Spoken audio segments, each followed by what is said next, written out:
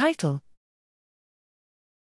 Full-length merozoite surface protein 1 of Plasmodium falciparum is a major target of protective immunity following controlled human malaria infections. Abstract: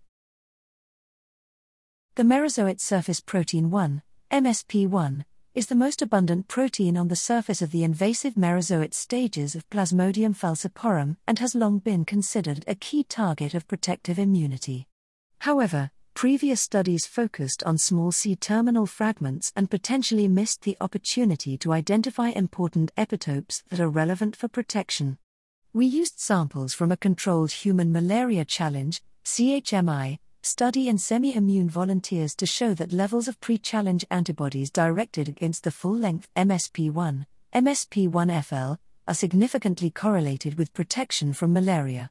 Furthermore, we showed that anti-MSP1-FL antibodies induced 5 distinct Fc-mediated effector mechanisms: complement fixation, phagocytosis, respiratory burst, degranulation, and IFN gamma production, each of which was strongly associated with protection. The breadth of Fc-mediated effector functions was the strongest correlate of protection.